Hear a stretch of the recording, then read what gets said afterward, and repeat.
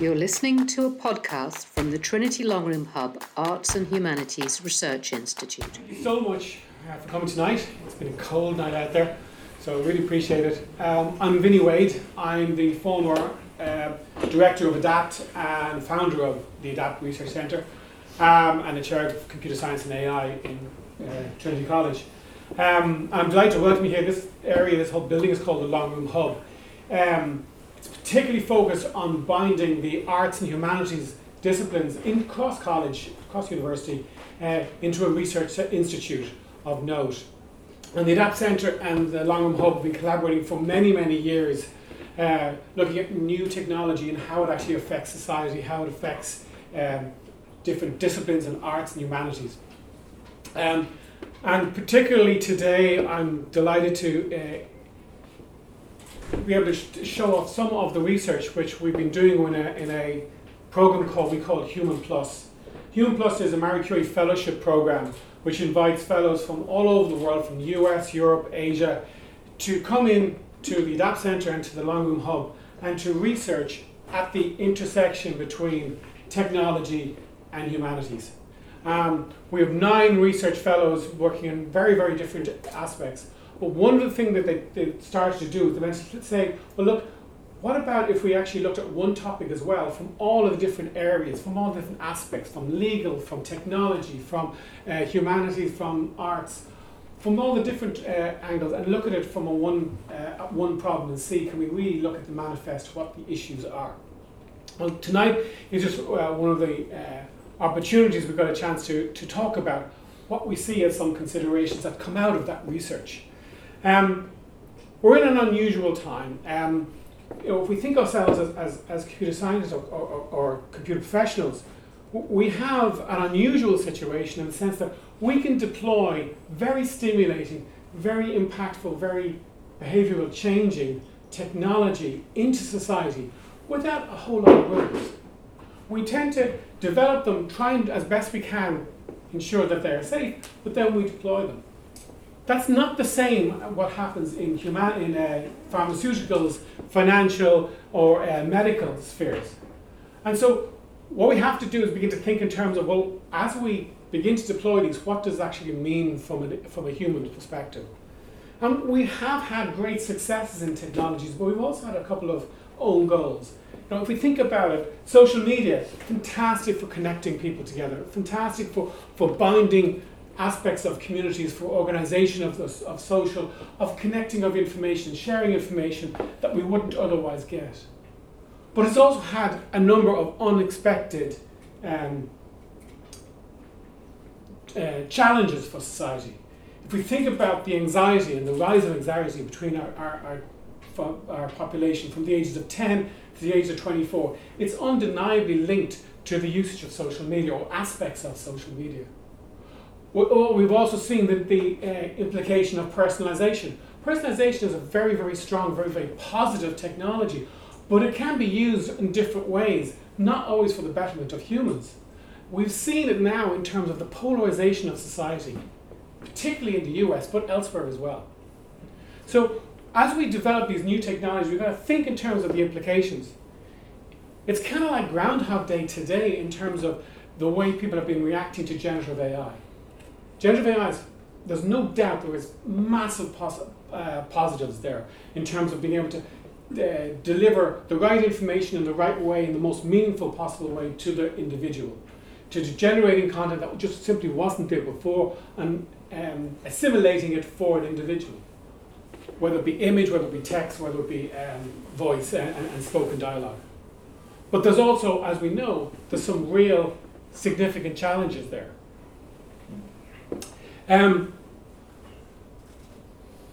What we want to talk about today, though, is what could actually be argued to be the next generation technology that AI is going to have a massive impact on, and that is the metaverse or virtual worlds. You know, we know that as we put humans inside an immersive environment, virtual or extended reality, it has significant effects on them, both in terms of their perception and their behavior. On one of the things that we're trying to look at in today's talks and discussion with you as professionals in the area is to look at, well, what could be some of the implications, and maybe what can we do to anticipate the problems so that we can get ahead of it. We don't want to make the metaverse the poor aspects of social media that we had for the last 10 or 15 years. It's much harder to fix society than it is to fix the technology. So maybe if we can be more anticipated, maybe we can think about what are the issues. And what today's talks are all about then is really what are the considerations for human, and particularly human identity, in the metaverse. What are the effects of those technologies? And today we've got 3 speakers for you. The first is Professor Gareth Young. He's an assistant professor here in computer science in Trinity College, and he works at the intersection between extended reality and human-computer interaction. And his talk will talk a little bit about where we're going in the metaverse. Whether you call it metaverse, whether you call it virtual worlds, I'll leave that up to Gareth. The second speaker is Dr. Kata Szita, sorry, my teeth. A cognitive science specialist focusing on extended reality and extended reality technologies, and particularly coming from the human behavioral side of things. And in Nicola Palladino, he's a research fellow here, recently moved to his assistant professorship in Italy, and is coming from the political science background and looking at what might be the issues in governance and digital policies. So, without further ado, Gareth. Good evening, everybody. As Vinny says, my name is Gareth.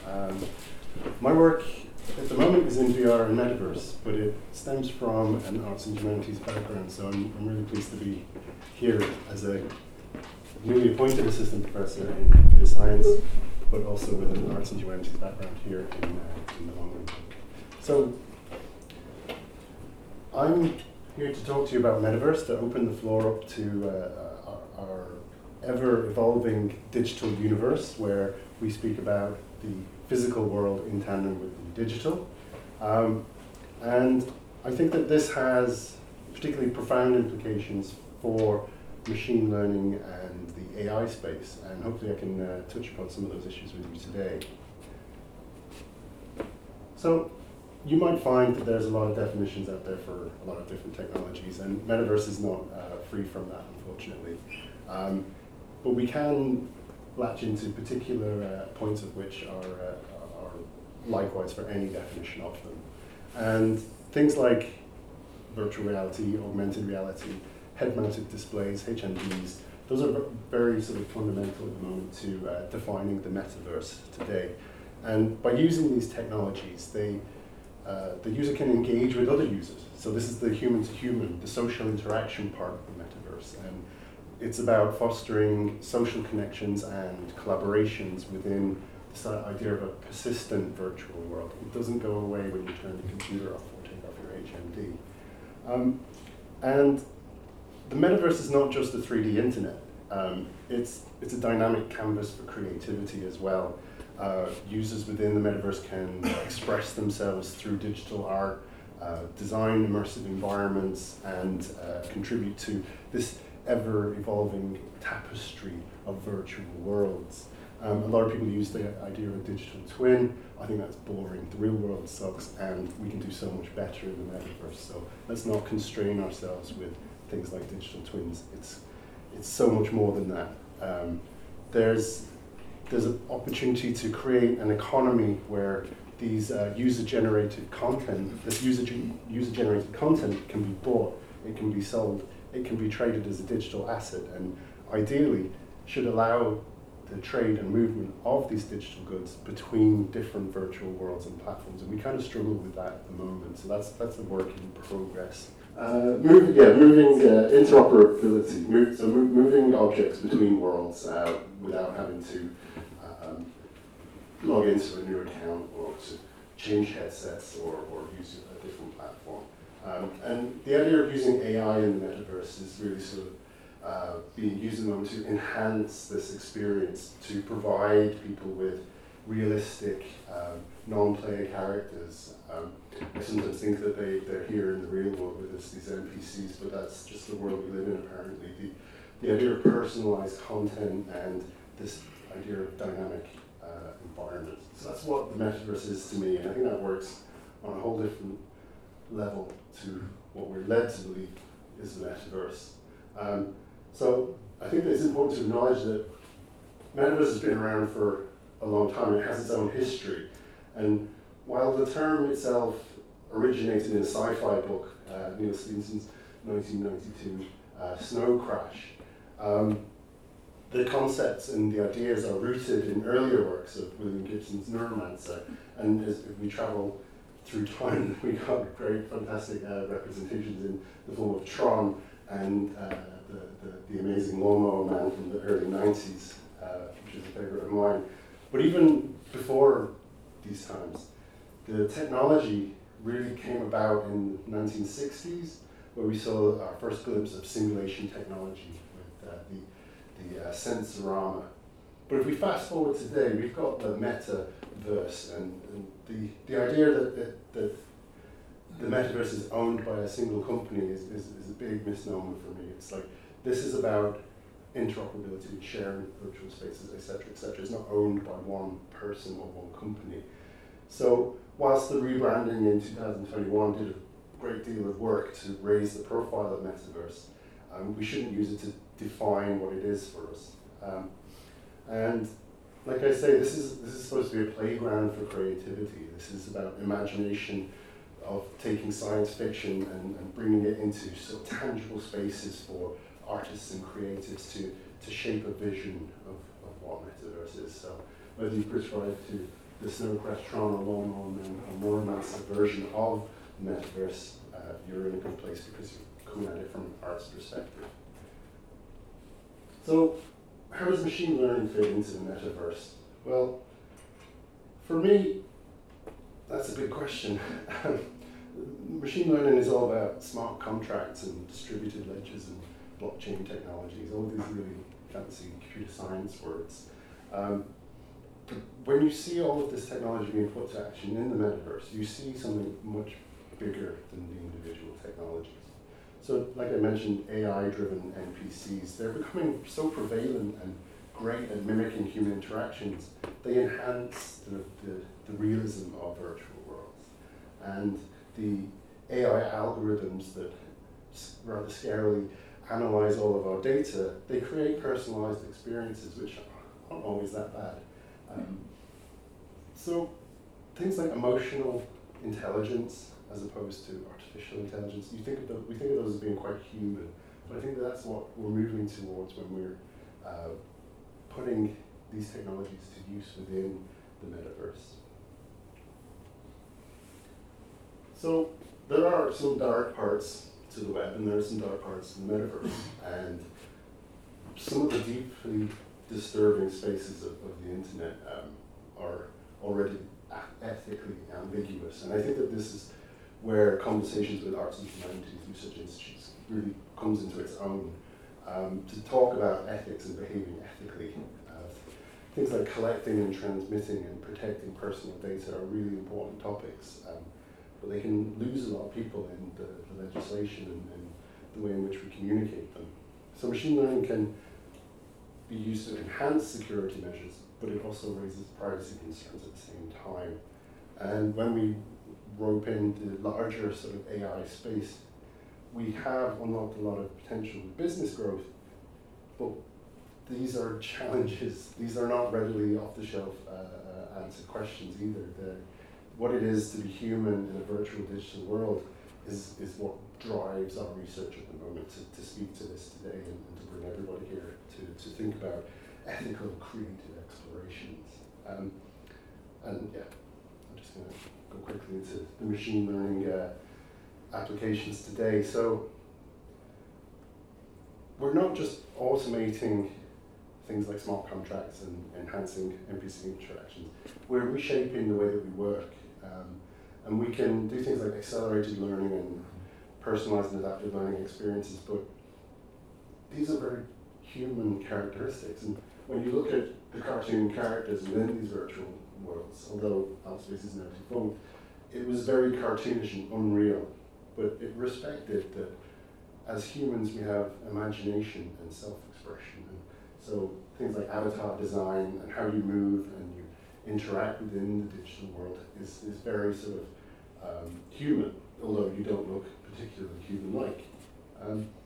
And these are students and researchers from Switzerland, and they came on a trip to Dublin to see Trinity during the lockdown, and I gave them a virtual field trip to a number of locations that I could get to myself.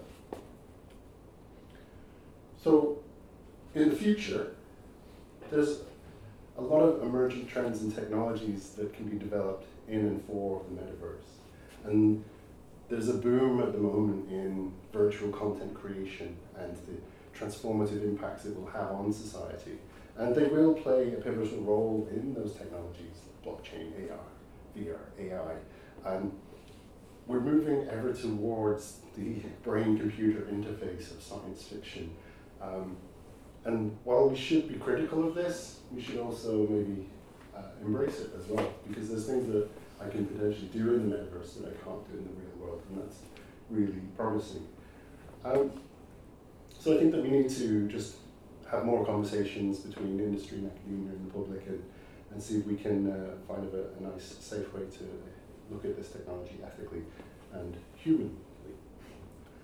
So, in conclusion, we have the opportunity to explore a dynamic space where technology, innovation meets human interaction, and we can navigate its evolution using machine learning and AI, and we can also use it to shape our future and our future societies, and take the best parts of the world as opposed to the more negative ones, and make a better place for us.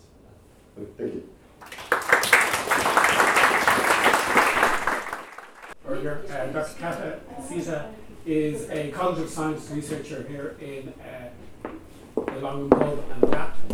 She focuses on the area of human-computer interaction and the human side of human behaviour. And specifically, she's been exploring aspects to do with human identity and the effects they have in terms of virtual reality and immersive worlds. Kata. Yeah, thank you so much. Oh my God, this is loud. Definitely not too tall for the microphone, but I like to move around, so I guess it's a little bit easier. Thanks for the introduction, Winnie, and also thanks for the introduction to VR, Gareth. Yeah, like it was said, my background is in cognitive science, but after concluding my research here as part of the Human Plus fellowship, I moved to the School of Computer Science at UCB, where I work with how data that is collected during the use of extended reality experiences can lead to real-time adaptation of the sensory experiences. So I'm looking at this thing both from the psychology and also from the data aspect, and I will just quickly walk you through the most critical aspects of identity and personal data in the prospects of the metaverse. So basically what I generally have been working with is social VR that was just discussed here, these social environments where people can do various things from creative practices just to meet, to play games. And as the idea of the metaverse is growing on us, it is actually promising or presenting the possibilities that it's not only that we just tune in to these virtual environments to meet up with our friends or do some specific tasks, as much research actually shows that right now participation in virtual environments is rather focused on a specific task or an area of activities. It's going to cover every kind of aspect, all sorts of aspects of the world, all sorts of aspects of our lives, from education to, dating and all sorts of things. So this is why it's really important to talk about the human implications of it. So what exactly, how exactly can we make a system that would make the metaverse or the future of virtual reality and virtual reality environments and concepts the most pleasant, the safest, and the most effective for users, not only just selling some fun and new tech, but also to make it into a space where people can interact and live their lives. So basically the human-centric approach to these extended reality-based multi-user platforms that the metaverse is promising is based on 3 different pillars. The first one is technology, of course, and then we have the pillar of representation. That includes not only just how a digital twin or a human avatar or an object looks like, but also how we can interact with them, what kind of interaction mechanisms are between a user and an object, for example. This is not always straightforward, because if you think about it, how we scroll on our touchscreen phones, and it's all so natural. So everyone knows, like, if you long press something on your touchscreen, it would react in a certain way, or if you scroll it, the screen will react in another way. But this was not necessarily obvious in the beginning. So this is also part of the representation of interactions. And the third pillar is the human behavior, and this is the part which I'm most concerned. But obviously, these 3 altogether bring these ideas together. So, for example, these images are all my avatars from different platforms, except for this one, but this also might as well be. And as you can see, it's very different. I don't really look like any of them. But also it's important to highlight that different platforms, different social VR platforms, or these multi-user platforms have different ways of representing a human body.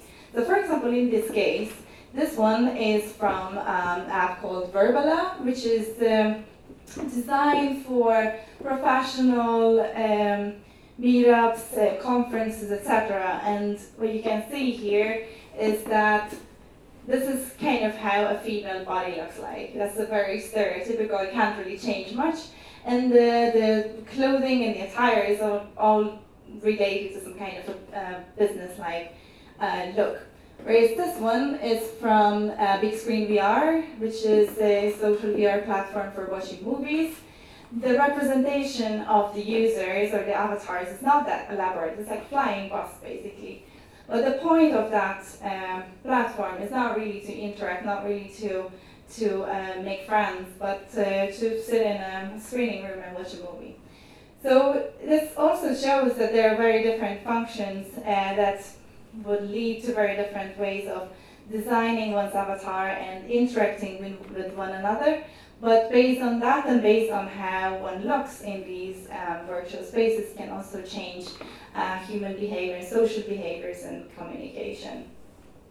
So just an example from Lex Friedman's interview with Mark Zuckerberg, where this is this hyper-real avatar that represents him in a virtual world while they're doing this interview, and it was just like all about the whole thing, how realistic it is, and it took like a good 3 minutes to start the interview, while he was just amazed by this whole fact. So this could be a very different experience when someone is represented as like a realistic human being in the metaverse versus one of these before. So on the cognitive and behavioral levels, this process looks like that there is the extended reality technology that leads to some sort of a representation of interactions or sensory representation of objects and human beings, and that would lead to certain behaviors. And in the end of this process, we can say that the self-identity of a user is based on the customizations and the sensations of one's body awareness. So basically, I'm feeling that this is my body because the way I operate it, the way it moves. But it is very much dependent on the technology and the ways of representing myself. And also that would lead to a certain social, culture, and behavior cues, and what you also don't necessarily think about most of the time. But when we interact with each other, there's so many nonverbal cues body language, gestures, etc., that lead to some certain understanding of what we are saying, but this might actually be a lot toned down, where avatars are less realistic or less, these interaction mechanisms are less elaborate. And also, there are also ways that communication and social dynamics would change to various populations, various demographics, based on how they look. And again, behind a cartoonish figure, that can change the perception of social groups quite a lot. So risks and considerations that I wanted to bring up, some of them have already been brought up, and also some of them are not very new for extended reality. They are very much part of the general internet use or social media use, such as harassment, toxic behaviors towards individuals or members of minority groups, profiling, for example, and also discrepancies and ideas, unrealistic ideas based on one's body image, the way how one's digital twin or avatar is represented. Going behind avatars or being represented by avatars can be a huge advantage as well. If someone has issues with representing their true identities, they can do that in VR, and it could be a huge plus. But it could also lead to masked identities or disinhibition and dissociation from the physical world, which can be linked to addictive traits. And in this way also, realities might be distorted and manipulated, and one of my ongoing research also looks at how we actually understand what is real and what is not real when the representation doesn't look realistic. So how do we know what is real and what is distorted? But what we also have to add to this triangle or 3 dimensions is the question of data. And the data that is collected while we are using extended reality and social virtual reality, or in the future the idea of the metaverse, can be grouped into 3 different elements: personal identifiers, demographics, and use data. Personal identifiers include one's name that you register, the date of birth, which is often has to be added because there are some age limitations in certain applications, credit card details to purchase certain elements of the virtual environment, such as outfits or objects, contact details, or one's friends and contacts can be collected as personal identifiers.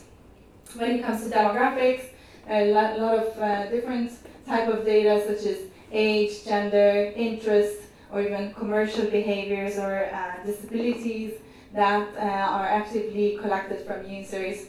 And when it comes to use data, and this is something that people don't really think about, is how much information can be gathered from, for example, body tracking devices, not only geolocation and voice, but also a source of biosignals, heart rate, for example, bodily features and motion, and large analysis of large data sets also shows that based on one's motion, one's avatar's motion, this data can be traced back to individual users. So this is also something that shows new areas of risks, which are added to my risks and considerations page here. So in terms of privacy and data, we have to reflect on the fact that a lot of these data are collected without one's consent, or people actually just don't know what kind of data is collected from them, and they just click agree, like many of us do in many cases, but it's not transparent how this data is collected, what kind of data is collected, and how it is used. There are also risks of data theft and other types of privacy violations. And as Gareth also mentioned, there's the risk of AI-generated avatars or profiles that could influence or deceive human users. That could be for commercial interest, but it could be a lot worse as well. So these are the main issues here, and I'd like to conclude here. If you'd like to reach me, you can do so here. You can also scan the QR code. And thanks so much, Kata.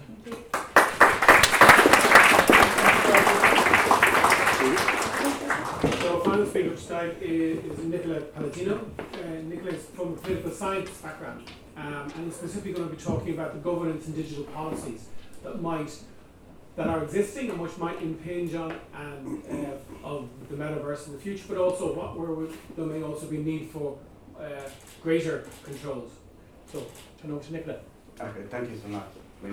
Well, and during this part, I will focus more specifically on the social and political implication of identity building in the metaverse, and also on the capability of our regulatory landscape to address the challenges that we will face with that.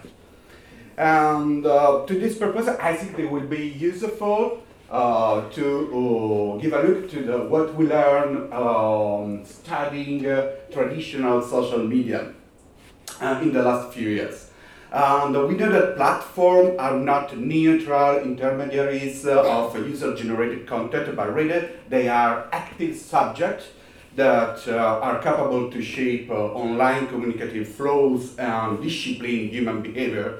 And because their architecture embed values and regulatory mechanisms and give rise to a specific social media logic, which is composed by four main dimensions. The first dimension, of course, is datafication. That is the capability to transform and translate social reality into digital information. The second dimension is popularity. That is the capability of platform to measure the relevance of contents and users. And the third dimension is connectivity. That is the capability to link user activity to content, and also, as we will see later, with the advertiser. And the last dimension is programmability. This dimension refers to bidirectional relation in which platforms are able to trigger and steer user reactions, but in their turn, users may influence platform contents by interacting with the code and algorithms. Well, this fourth dimension stem from what are the technological characteristics and affordance of social media, but they are at the same time shaped and the foundation on social media business model. And this business model has been described as economy of attention or surveillance capitalism, and basically refer to the fact that investment to build a platform generally are not paid back through user subscription or purchases, but rather by selling advertising to companies. And so platforms are led to maximize user engagement, to make their advertising more valuable, but also to collect more data and user digital footprints that will be used to profile and better segment user, personalize content, and put in place micro-targeting strategy for advertising. Well, what are the implications for identity building stemming from this partner, from this business model and this characteristic of social media logic? Basically, there are three main implications that are about privacy, surveillance, freedom of expression, and manipulation. About privacy, Kata already pointed out what are the effects in terms of privacy and surveillance. And besides her consideration, I just want to add that the metaverse, which is architecture, offers an unprecedented possibility for biometric identification and categorization. Due to this capability to collect, process, and combine a wide range of body signals from different devices, and it also means that we can create a new identification system. The second point that I want to draw to your attention refers to the so-called chilling effect. when individuals perceive they are immersed in a constant surveillance, they may feel compelled to conform their behavior to what they perceive as the dominant or socially acceptable norms. And so paradoxically, the promise of the metaverse to enable individuals to experience and express themselves in ways previously impossible may reverse in a sort of totalitarian nightmare, a totalitarian panopticon, wherein even our highest movement at rates are constantly monitored and analyzed. And this was particularly true if people have to engage in the metaverse for work or because it's forced by some social or political authority. Well, then there are also implications with regard to freedom of expression. And here the main point is that the individual can construct their identity, their avatars, based on the option and the traits that are made available by the platforms. So platform possesses the power to define the range of possible legitimate identity traits in the metaverse. And this aspect is further exacerbated by the fact that platforms are increasingly involved in content moderation, content curation tasks, deciding what content must be removed or not, and thus the factor they are defining what are the boundaries of legitimate freedom of expression in their domain. And so think about what if tomorrow, the manager of a metaverse environment impose or prohibit Muslim veil. Think what's happened in the last months in Iran. In that situation, in the real world, the women had the opportunity to react to this such as imposition at cost of their personal safety and life. But in the metaverse, this should not simply possible because it will be not enabled by technological means. And this is a problem that probably we are going to face in the next future. But probably the most serious implication will be related to manipulation. Research on traditional social media has already demonstrated how the popularity metrics have a detrimental effect on the individual self-perception and representation. On the one hand, these metrics give rise to additive reinforcement mechanism, where individuals are motivated to repeat or adopt behavior that are expected to generate more reaction.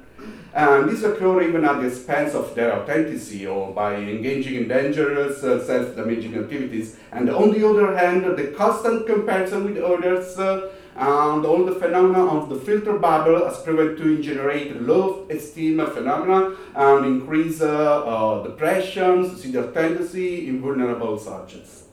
However, the more subtle and relevant risks could stem from nudging practice, curation algorithms, and predictive analytics, start which platforms try to influence and steer user behavior. In such a way, by analyzing all the data that we live in the metaverse, platform can identify partners in order to steer user behavior, provide them with the stimulus that are expected to generate a desired reaction. And Kata and also from the comment from the public already raised the question of the interaction with the fake avatars. And I can add that artificial intelligence-driven fake avatars could be employed in the context of disinformation campaign. And we can use artificial intelligence to generate conversational bot or avatar. They are trained in order to look very similar and speak in a very similar way to the people that we trust in order to lower our psychological barrier and make us more vulnerable to manipulation, propaganda, extremism, and so on. But we can ask now to what extent the current legal landscape protect the identity of users in the metaverse. And of course, we do not have a regulation specifically tailored for the metaverse. Nevertheless, we have several pieces of legislation already in force or incoming that address the issues that we have discussed. And here I will focus on three main legislative instruments in the European Union: General Data Protection Regulation, the Digital Services Act, and the Artificial Intelligence Act. Well, with regard to privacy and surveillance, it has been said the General Data Protection Regulation gave rise to the so-called right to digital identity or informational self-determination, which refers to the free construction of our personality in the digital environment and the control of our data. This stems from a wide range of provisions that include consent discipline, transparency right to access to our data, and so on. And transposed in the metaverse, this right may ensure that the individual can know what information is contained or associated to their avatar. They also control what a platform can do with their data. And they also decide to modify, delete, or move the avatar to another platform as they want, even if this cause some problem of portability and interoperability that need to be solved yet. Well, for the safeguard in terms of surveillance and privacy provided by the Artificial Intelligence Act, in as much it prohibits real-time remote biometric identification system in the public space, and in any case it considers remote biometric identification as an high-rate application of artificial intelligence. We must comply with a series of requirements such as having a risk management framework, quality management system. There are some transparency measures, human oversight mechanisms that need to be implemented, and so on. And the Artificial Intelligence Act also provides that people must be notified when subjected to a motion recognition system or biometric categorization systems. With regard to freedom of expression, the Digital Services Act on the one hand provides the platform must remove illegal, harmful content as soon as they have actual knowledge of them. But on the other side, platforms have to put in place a series of measures to ensure that content moderation is carried out in a non-discriminatory and non-arbitrary manner. And this also include that the platform have to declare on which legal basis some content has been removed. What are the motivation that make the platform believe that the specific content is an illegal or harmful content? The platform have to release also information about automated means that are being employed to detect harmful and illegal contents, and they also provide for appeal and redress procedures through which users can ask for the decision about their content to be reconsidered. About manipulation, the Digital Services Act provided for an assessment of systematic risks related to actual or foreseeable negative effect for what concern fundamental rights, civil discourse, electoral processes, and public security, and also personal, physical, and mental well-being. Most important, very important, the Digital Services Act also prohibits what is called a dark partner. Dark partner are some nagging deceptive tactics based on the structure, the design, or the functionalities of an online interface or the environment that are exploited to push users' interaction. The primary benefit of the platform provider. It could also undermine the autonomy and the dignity of the users. And this prohibition is extremely relevant in the metaverse due to that its immersive and emotionally engaging environment offer many leverages to and unprecedented and powerful means to influence people's behavior. the Digital Service Act also stipulated the users must receive a notification clearly indicating if they are subject to advertisement. This notification also have to identify the entity responsible for commissioning the advertisement, and also have to reveal what are the information according to which an advertisement has been shown to a specific users.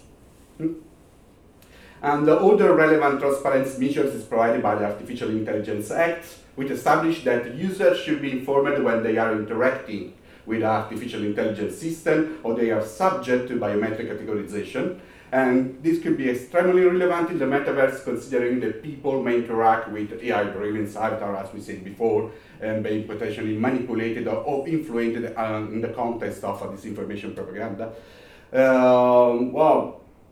There are also, so we have a robust corpus of law that can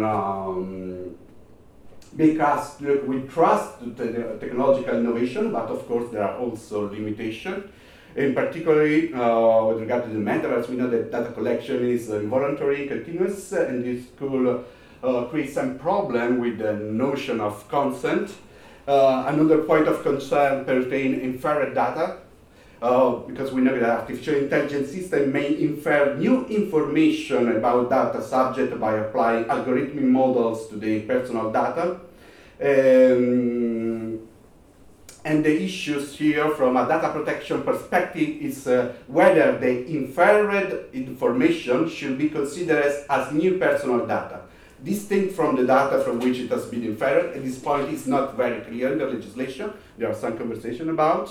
And another point of concern is the General Data Protection Regulation framework basically assume a one-to-one relationship between data subject and data controller processor. While in the current practice related to artificial intelligence, the metaverse, data collection and processing is often carried out by a network of operators, and this could obscure responsibilities and make hard to effectively implement data subject right. And other problems could be related to the fact that the Digital Service Act could incentivize automated content governance, and it may result in some form of censorship or unnecessary content removal. It's not clear if the artificial intelligence limitation of biometric identification and categorization apply to the metaverse. And of course, there is an implementation gap because all these rules require new standard, require new technical specification, but also require new organizational arrangement. And that does not exist yet, and it's something on which we are working on at the moment, but we still not have the solution, we still not have the proper instrument to implement this regulation. Thank you so